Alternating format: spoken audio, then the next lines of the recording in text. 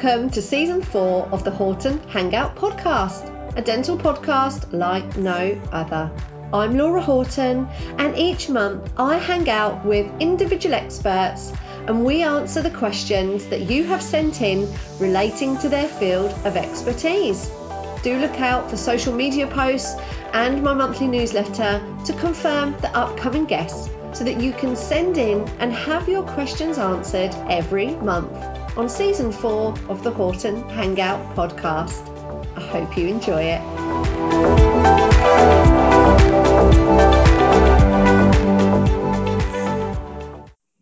Hello and welcome to the Horton Hangout podcast.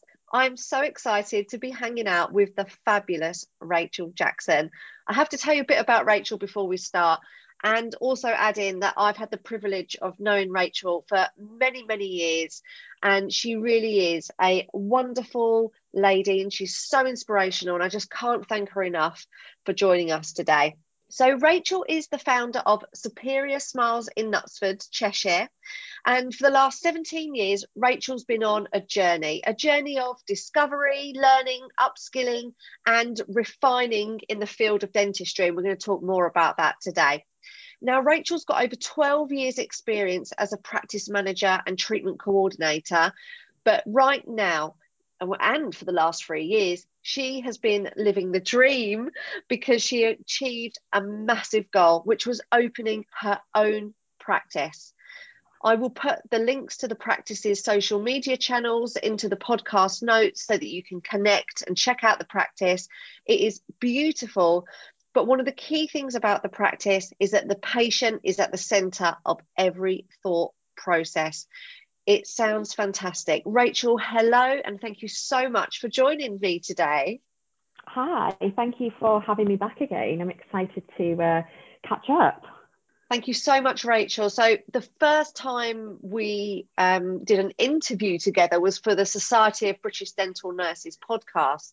And I will put the link to that in the notes for this show as well, because that podcast shares your story, doesn't it? Right from, your starting point in dentistry all the way through to now.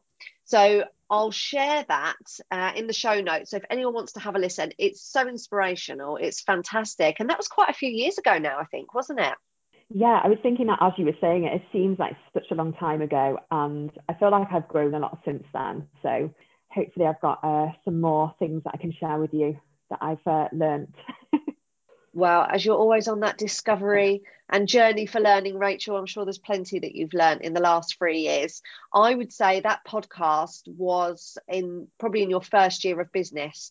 And it is also, from memory, the most listened to podcast from the Society of British Dental Nurses. Your story is just an inspiration. It really is.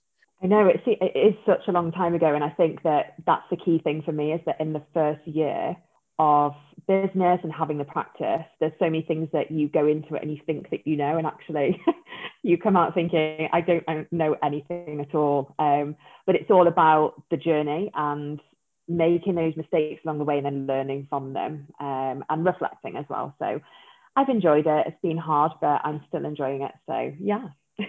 Oh, fabulous. Right, Rachel, we've had, no surprise, quite a few questions sent in today. So if you haven't listened to the podcast before, the concept of the podcast is I have guests hanging out with me and you send your questions in and they answer them. So we're going to get started because we've got quite a lot to get through. Now, the first one, as I've just said, is about you living the dream, Rachel. So this question says, hi, Rachel, you are living every dental nurse's dream and owning your own practice. Can you give me your 3 top tips for setting up on your own? Yeah, so I get asked this question quite often by a lot of people, and my number one thing that I did to start off with is to create a robust business plan. And the reason for this is that how do you even know where to start or where you're going if you don't know your numbers and you don't know what your plan is? And the problem that I find, and I've seen a lot, is that people often mistake the business plan as a piece of paper that you take to the bank to secure some funding. And that's where they go wrong, because the business plan is your roadmap. Absolutely love that. I always use the map analogy. how are you going to get there? That is the key, isn't it? It's not just about Hmm. going, hey, I want to own a practice, I'm going to the bank with a spreadsheet. It's exactly what you said. It is Yeah, that exactly. map, that journey that you're going on. What are your other Mhm. top tips then, Rachel?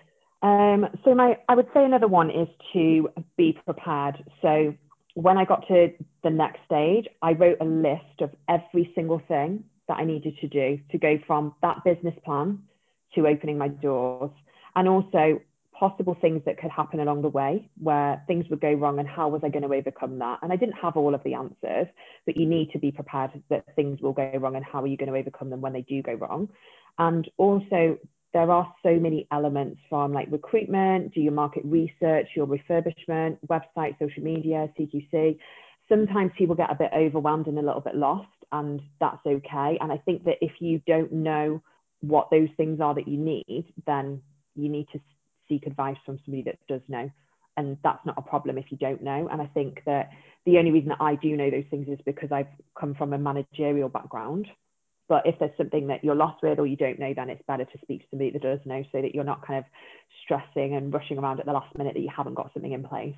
Rachel, I absolutely love that. So it's not about being negative, is it? It's about being a realist and anticipating all the problems that might come up along the way so that if a problem does occur, you've already prepared, not just in your mind, but you've planned out on paper, you've got your list of how you're going to overcome that problem if it does occur.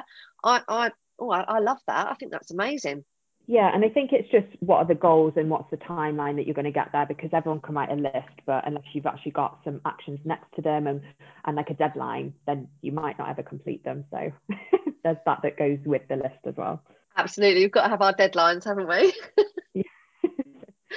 And do you have one more top tip I for this listener? do.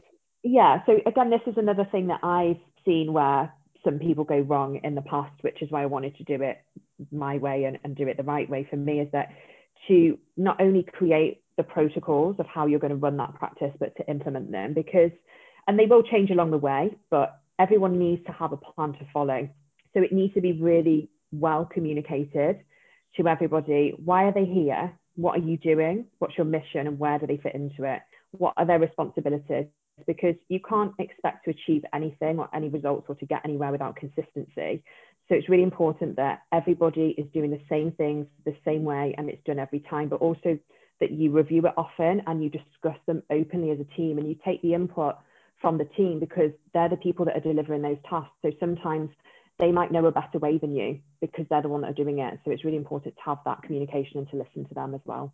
Wow, fabulous. Okay, so the protocols, implementing the systems, making sure that everyone's clear in regards to what's expected of them, but then not just designing something and expecting it to happen, reviewing it with the people that are actually carrying out those tasks to make sure things are working.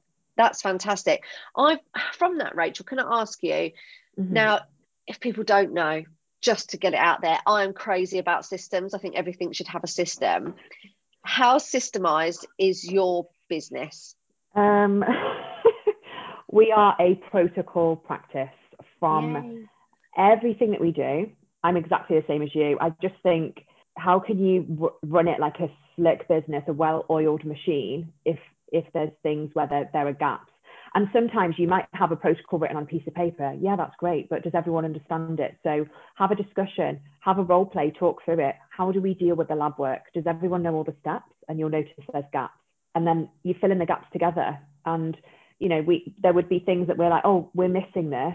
What can we do to improve it? Let's try this. And it's sometimes it is about trial and error, but it's about communicating. But we are a protocol practice through and through from everything, every single step. Even the clinicians are the same. It's not just the nurses, reception, management. It's everything that we do. Wow, absolutely fantastic. Music to my ears, Rachel. And it can seem overwhelming for people, practice managers, team members, owners alike to start systemizing. But we all know when things go wrong, it's because a system has fallen apart. It's not about blaming a person. It's the fantastic saying from Paddy Lund, the Australian dentist, blame a system, not a person.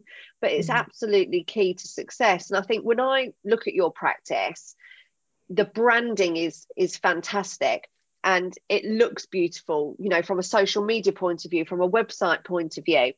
But what you've actually got there, and this is, I feel, got to be a link to your success, Rachel, is by developing all these protocols and systemizing your business in the way you have, what that shows to the patient is the substance. When they come in, it's not just looking great from the outside.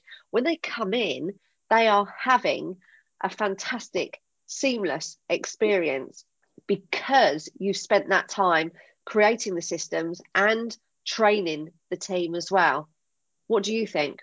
I completely agree. And I think that what is so nice is that when people actually come into the practice, maybe people that I've known for years that have come to visit or something, or somebody that's doing some work for us, they actually say that.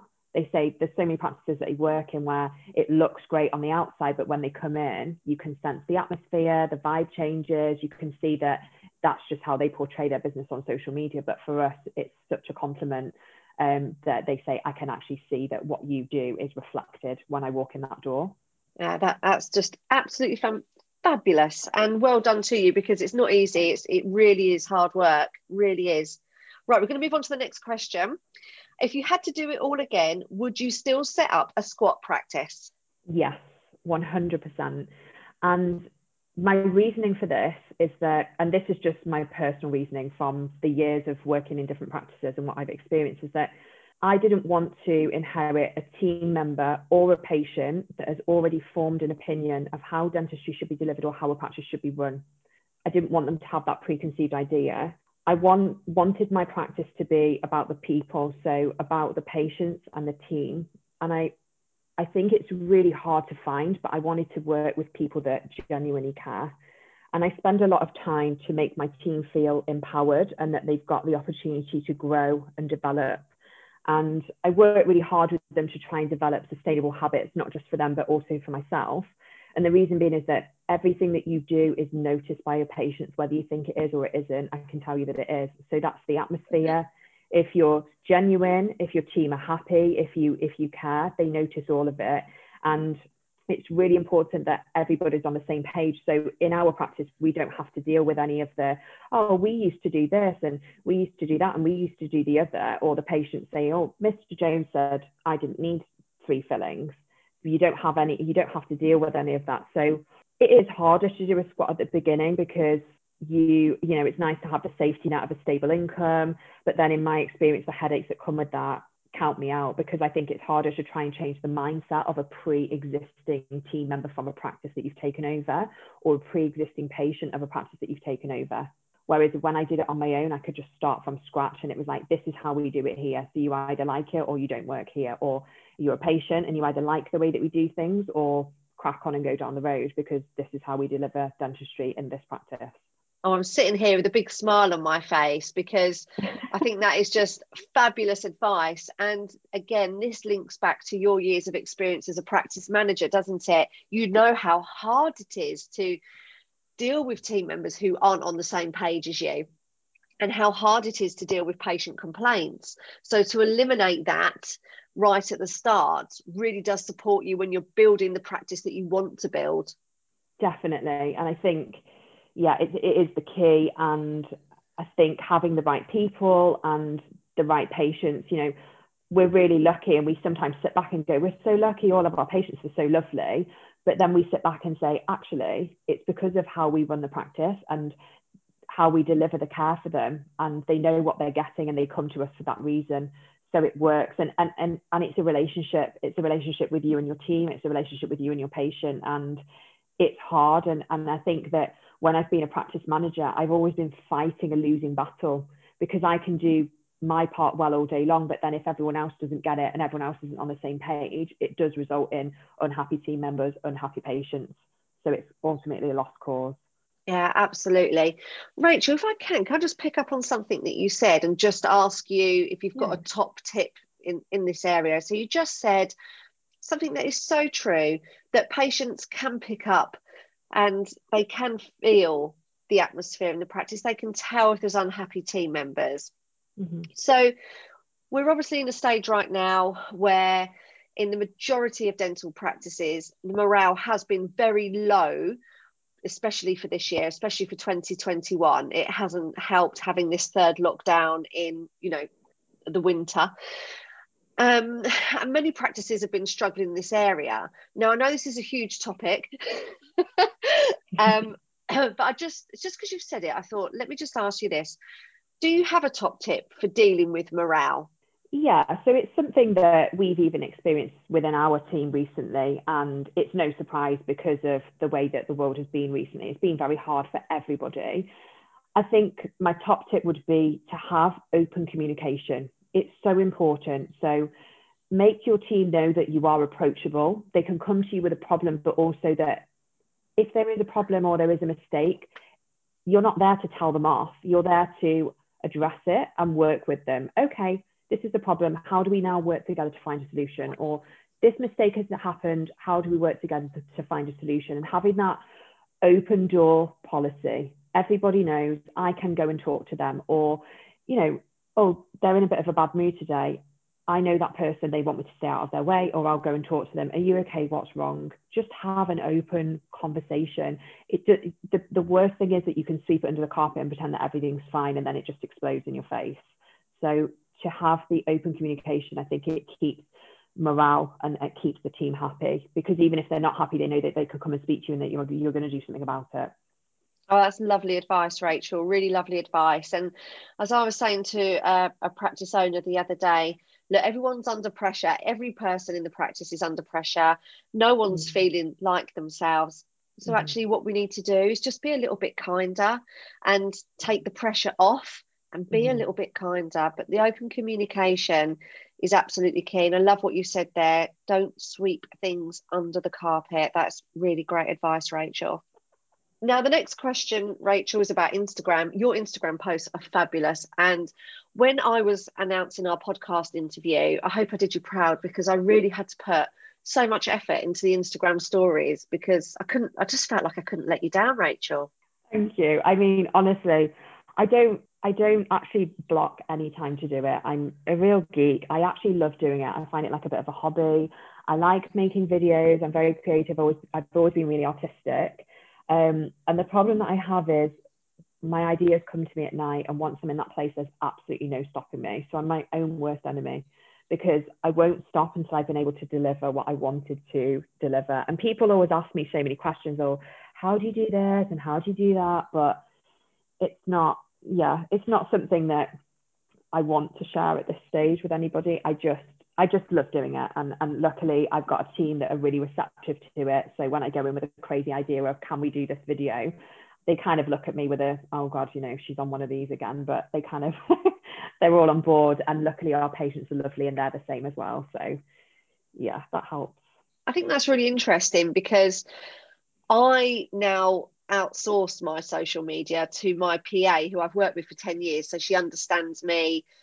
I find she can big me up better than I can.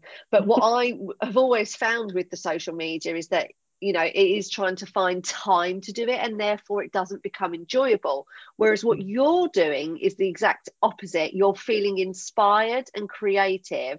And even if that's 10 o'clock at night, you're taking that brain space and utilizing it. I think that's a really good idea.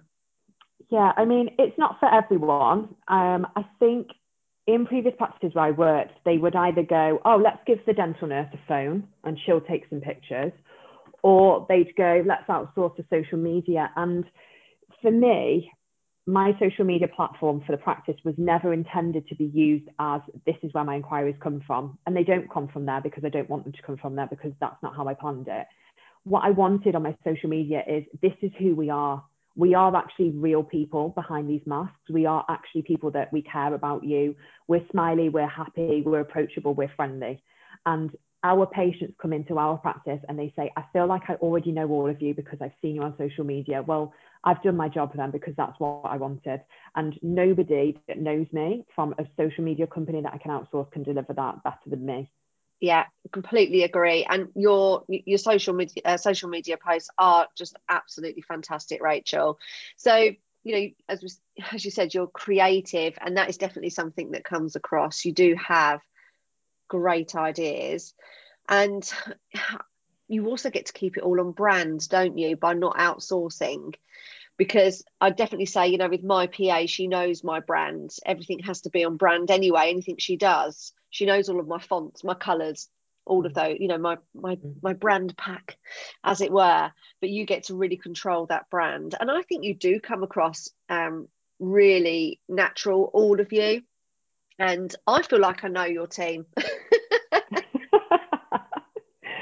Yeah, I think that's the thing, is that with, for example, with your PA doing it, she does know you, so it's different because she knows you inside out, so she knows exactly what your brand is and how to portray that. But with another company, when they outsource it, I see people and they just put this picture on, and I'm like, what is that? Like, what are you trying to get across to your patient with that post? It doesn't mean anything. They'll just scroll past it, and it's almost like, what are you trying to get across with what you're putting on social media?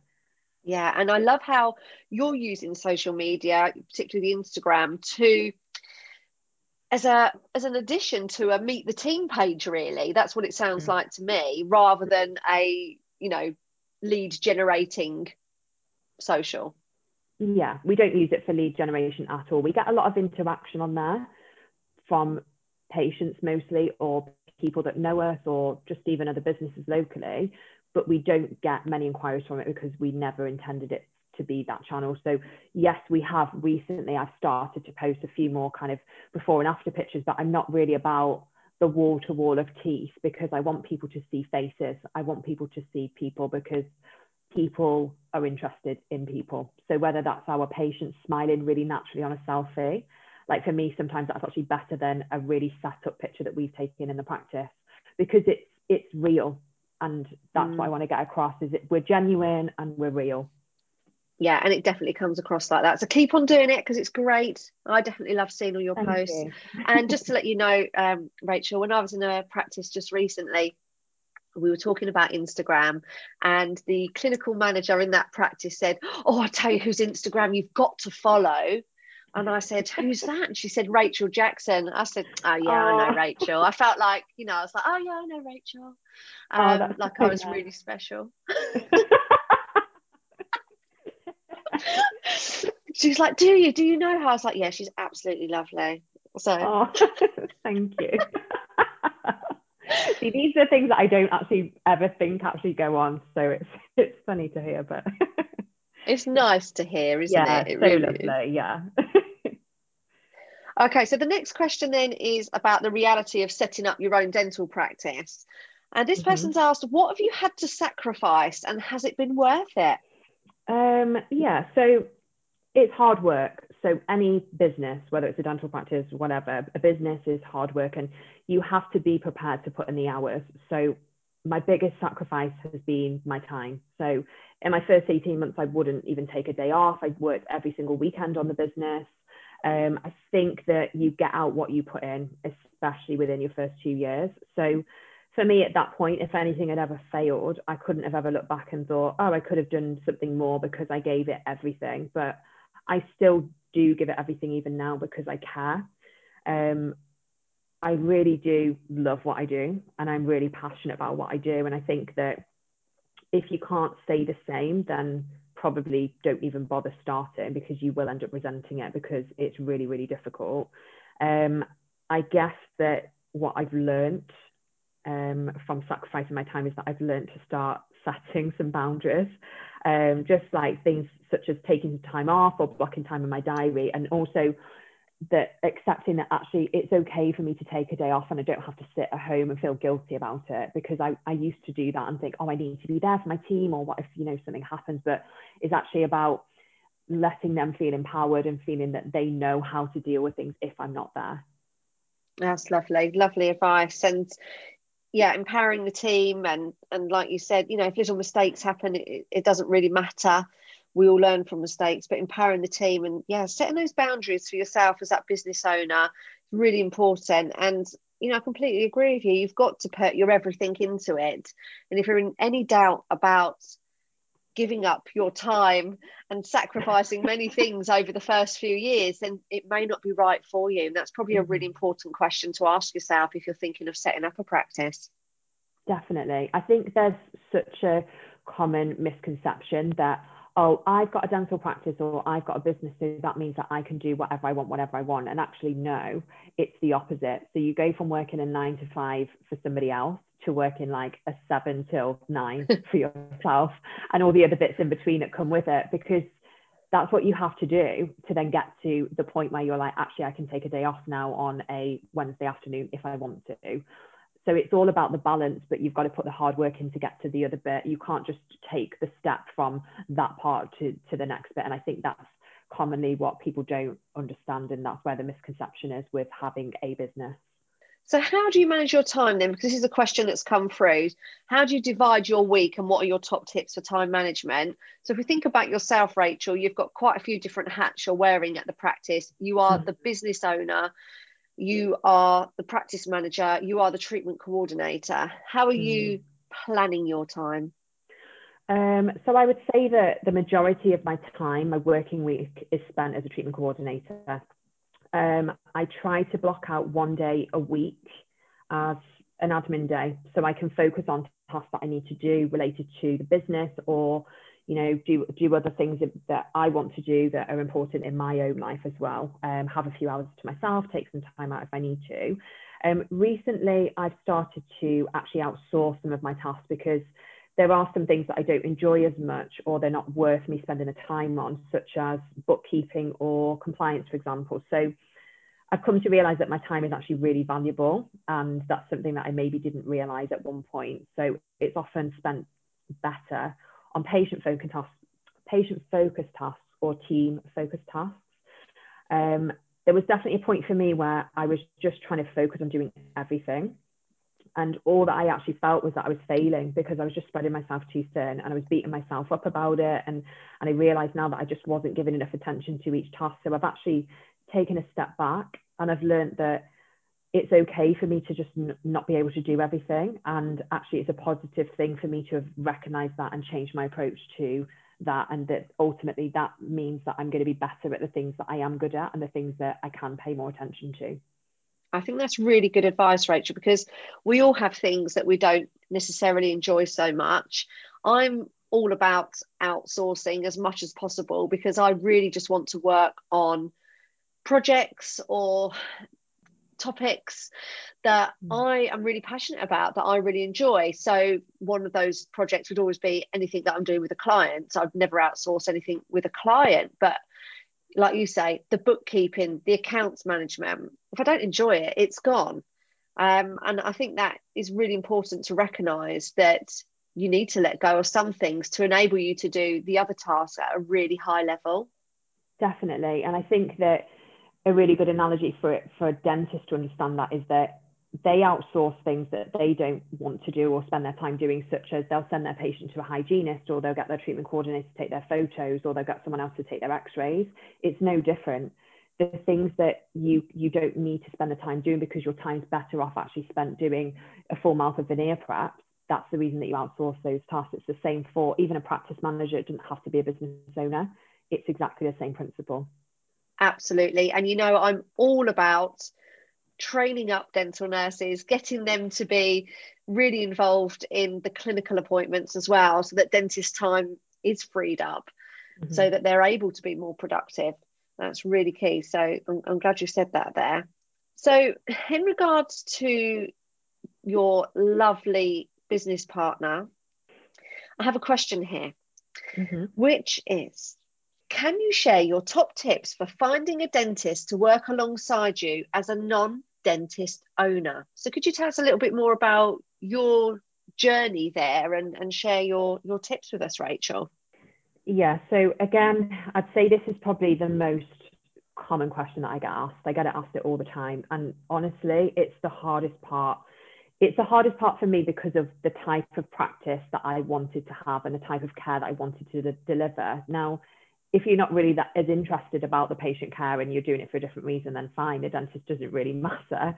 But to me, it does matter, and it's very important. So I've known Albert for years, and we used to work together in another practice, and he was obviously the dentist and I was his treatment coordinator. And what I learned from working with him is that we both share the same values, and we both think the same way about the patient. We both genuinely care, And then aside from how we work with the patient, we've both made a lot of sacrifices and worked really hard to get to where we are today. So we both have that very similar mindset of how you progress and how you get to where you want to be. And when I first opened the practice, I started out on my own with no dentist as my business partner. And I had an associate that worked essentially for me. And it just didn't work because we weren't on the same page, and the associate wasn't at the level that I needed them to be to lead my clinical team and take them to the next stage. And it's really important that that person, they can make or break your practice. For me, they can make or break my practice, because I'm not the dentist. So I can do my part all day long, but then if that's not reflected when they go into the surgery, there's nothing I can do about it because I'm not a clinician. And also, if I want to take my clinical team to the next level, or there's something, quality control, how do I manage that? Because I'm not a dentist. So to bring Albert in for me was actually a no-brainer, because ultimately I trust him, and, somebody that I know that he doesn't work against me, he works with me. He can manage and lead the clinical team, he can upskill them, and he can help my team grow and the practice grow together. So now it's our practice, and we've grown it to where it is today together, and we carry on working hard to grow it even further. So the only thing I will say is it's really hard to find, and I'm just so lucky that I have him in my life and that he's with me on this journey. And we always say between us that one of us doesn't work without the other, because we both respect and appreciate the value that the other one brings.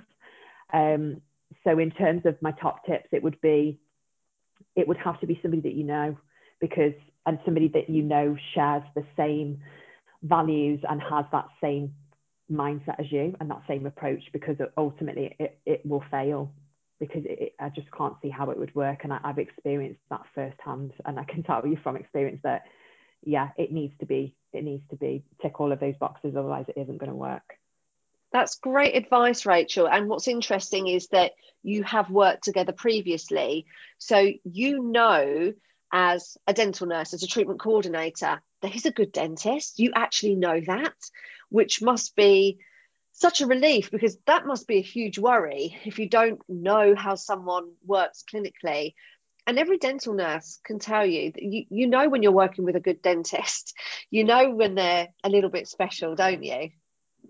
Definitely. And I think that as a dental nurse, it's important because you recognize those things, but also as a treatment coordinator, I've always stood very much by the fact that I couldn't be a treatment coordinator for a dentist that I didn't believe in, because whether you like it or not, you are selling that dentist. And how can you sell that dentist if you don't actually trust them to work in your mouth?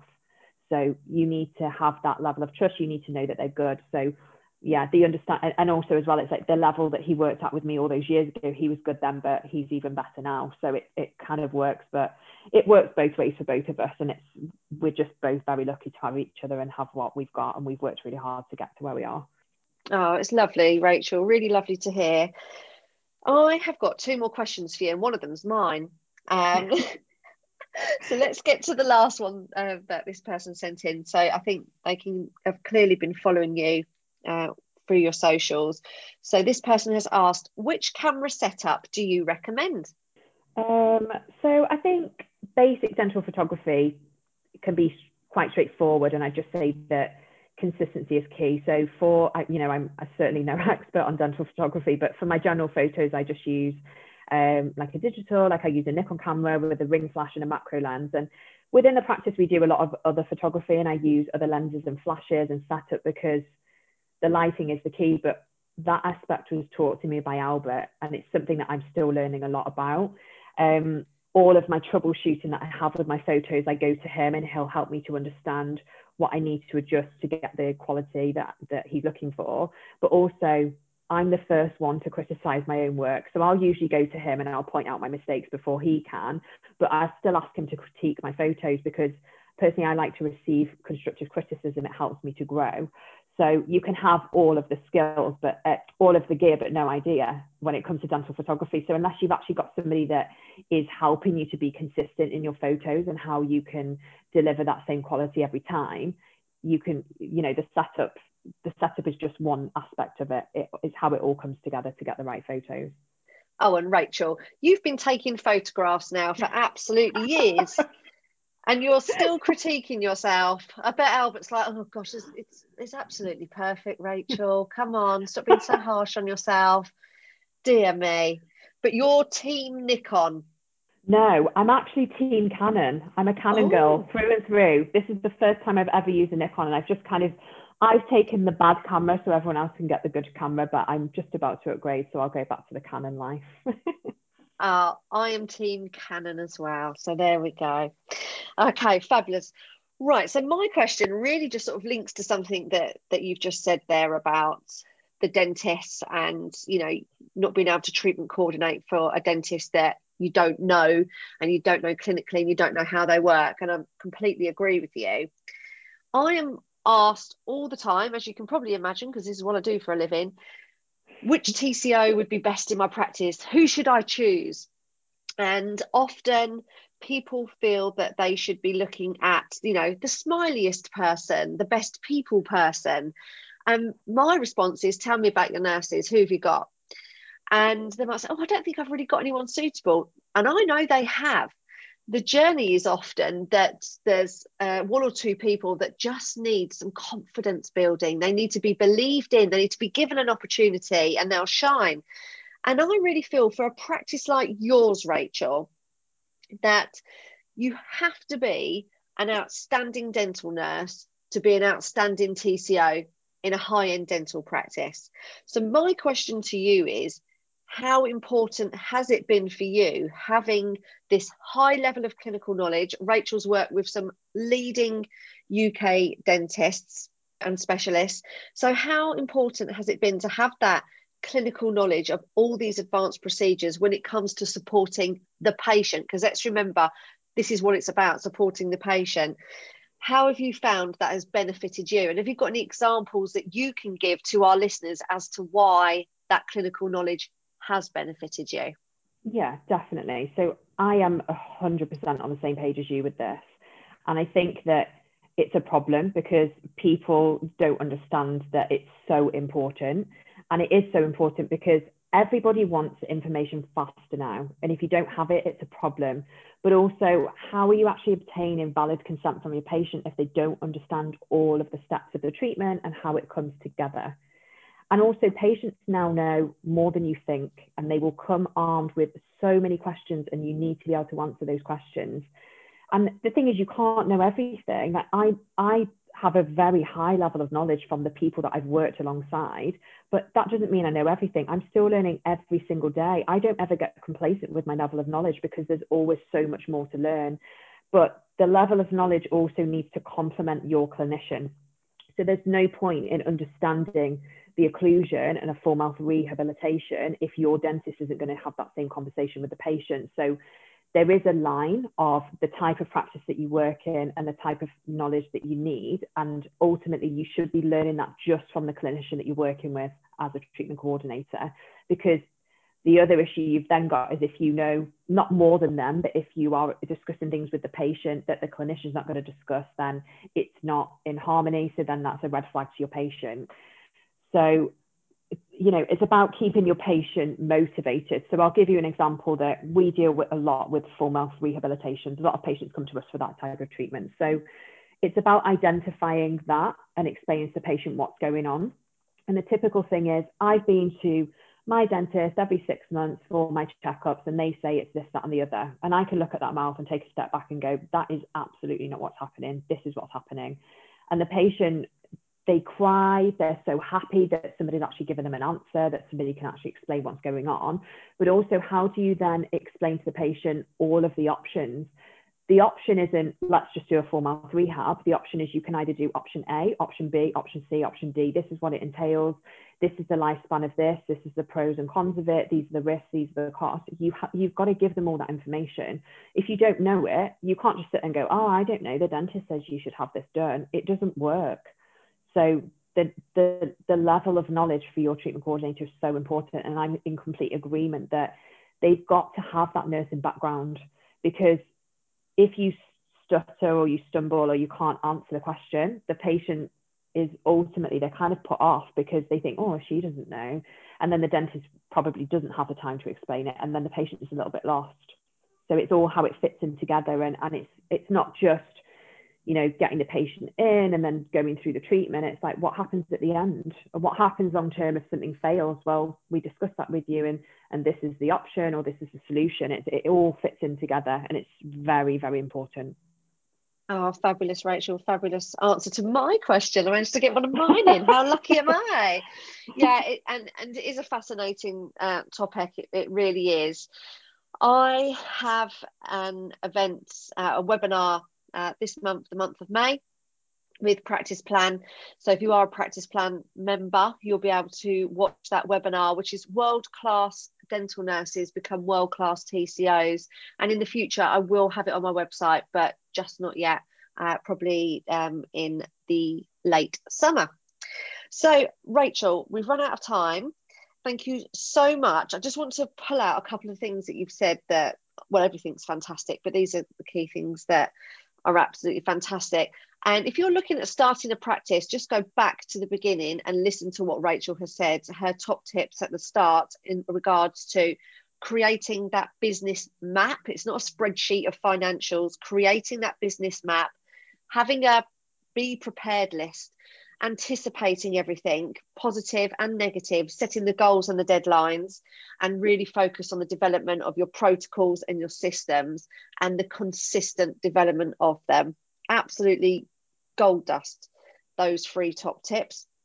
And in addition to that, Rachel has said about, you know, you've got to sacrifice something, and you've got to be so passionate and happy and wanting this so badly. And if you don't, then it's probably not right for you if you're not prepared to make these sacrifices. And if you are currently there making these sacrifices, take Rachel's advice and set some boundaries. That is really, really important. That regular time out, time just to have an hour's walk, for example, whatever is important to you that's going to support your ability to keep on developing your business. Set those boundaries. That's absolutely fantastic advice. And if you want a treatment coordinator in your practice, as Rachel has said, and I completely agree, we are both singing from the same hymn sheet, the dental nurses have got to be upskilled. They've got to understand what the dentists do before moving into that TCO role. So, Rachel, thank you so much for your time. You're a very busy lady, and I absolutely appreciate it. Thank you so much for hanging out with me. Thank you for having me. I've really enjoyed it, and I hope that I think we've had some good conversations, and hopefully there's something that people can take away from that. Absolutely. Thank you so much. Please do give us a review and do contact us on social media if you've enjoyed what Rachel has said today. Thank you for sending in your questions.